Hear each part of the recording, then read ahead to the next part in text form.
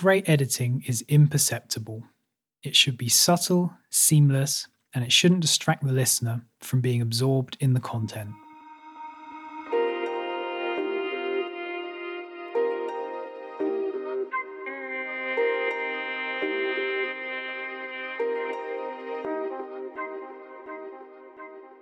I posted on Instagram back in November of 2020 about something a client said to me. They said they didn't really know what feedback to give on the edits because they couldn't tell where they were. And that's exactly how it should be. Good editing is inaudible.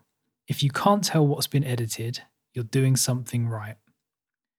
So, to help you achieve these stealthy edits too, let's look at some of the common mistakes people make when editing a podcast and how we can avoid them. Firstly, there's the speed of the edits. We've all seen YouTube videos or Reels or TikTok videos that have super quick edits, cutting out all of the breaths and leaving no pauses in the cadence of the person speaking. This is a great technique for creating engaging, fast paced content and getting across a lot of information in a short time, like in a Reel or a TikTok video. But it doesn't sound natural. If you're recording a podcast, chances are it's going to be longer than a Reel or TikTok video, and it will probably have a more natural feel to it. So let's leave those short, snappy edits to the video platforms. A surefire way to tell that a section has been edited is that there isn't a natural pause or breath between sections. Speech, like music, is rhythmic, and like music, it has pauses. These pauses help the listener to understand the context of what is being said, and also play a role in conveying meaning. We pause for emphasis, we pause to take a breath, we pause to imply punctuation.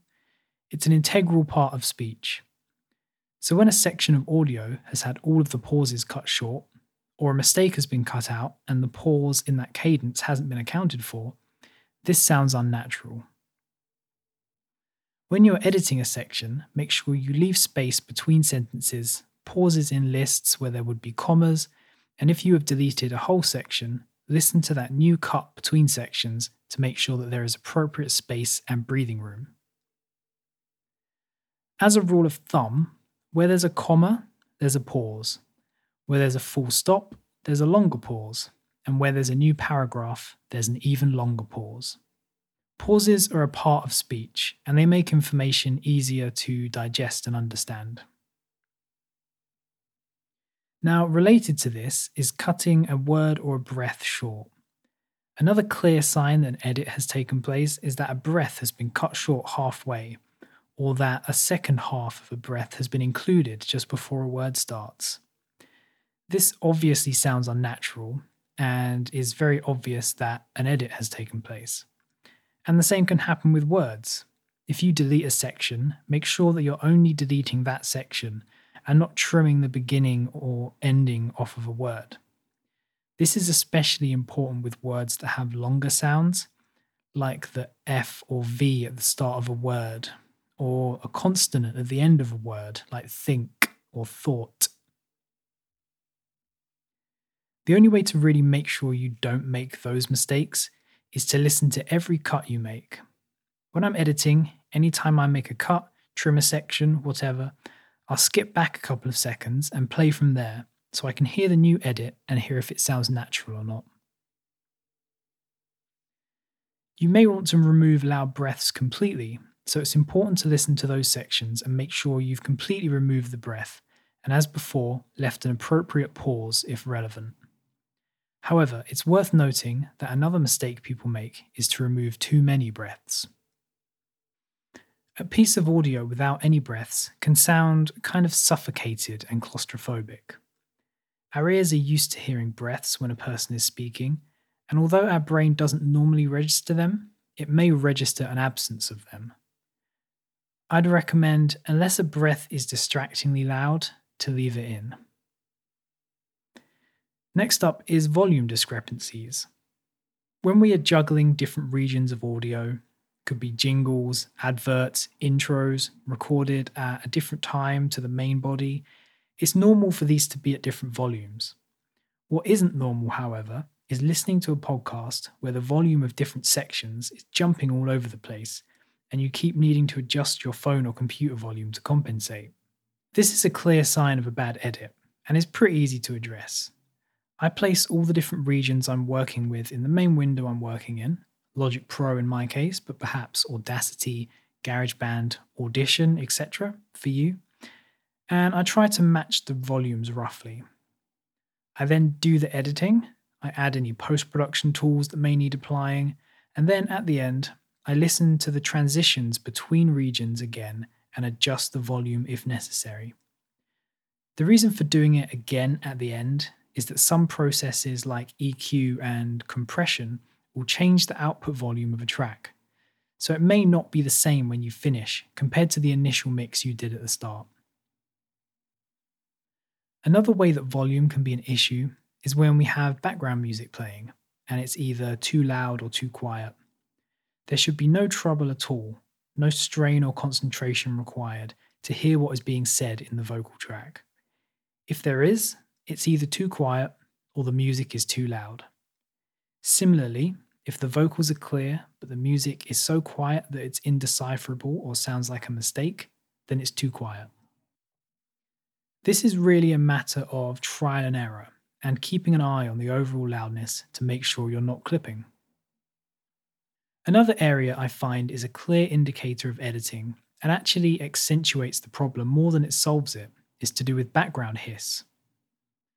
Of course, the best way to get rid of background noise is to address where it's coming from in the recording process, but that's a separate episode.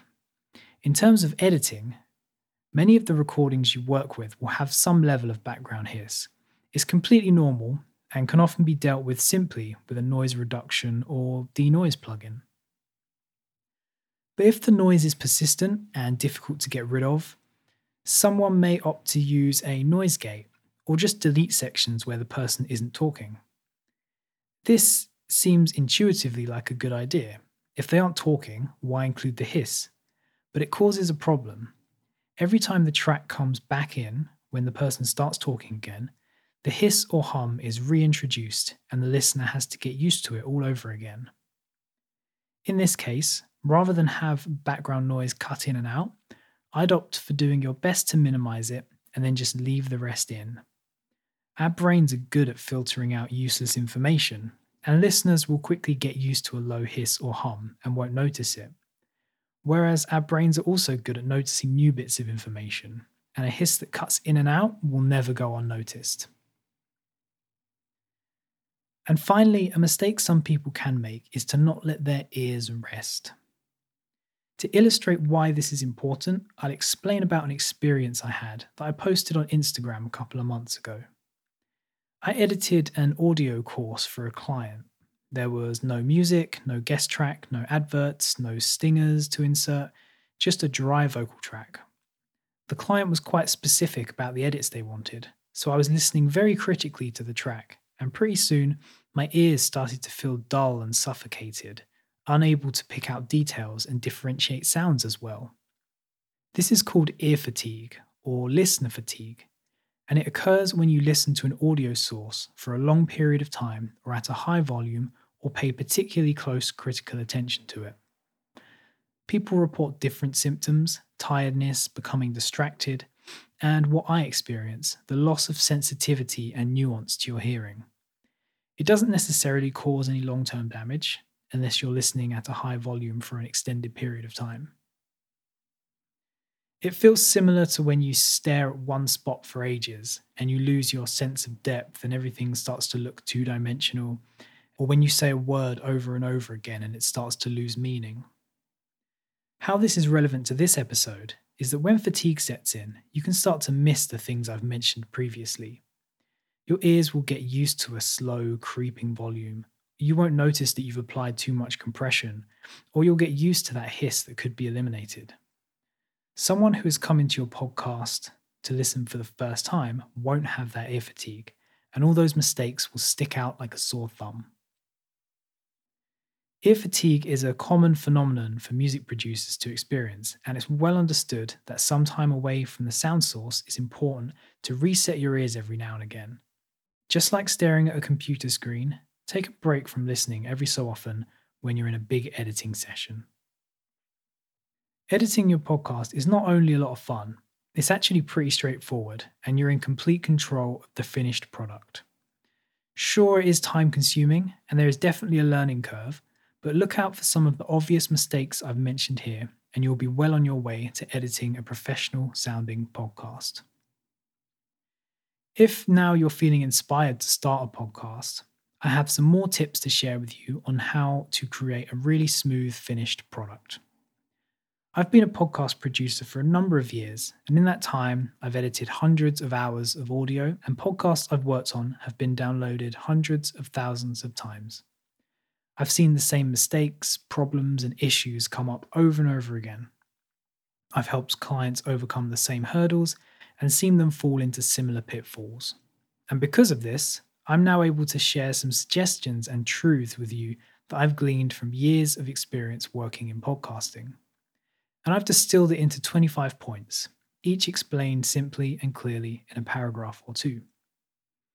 It includes why a bad recording can't be fixed in post, how more planning time can mean less editing time, the relationship between equipment cost and quality of recording, how quality content is your most valuable form of promotion, and much more.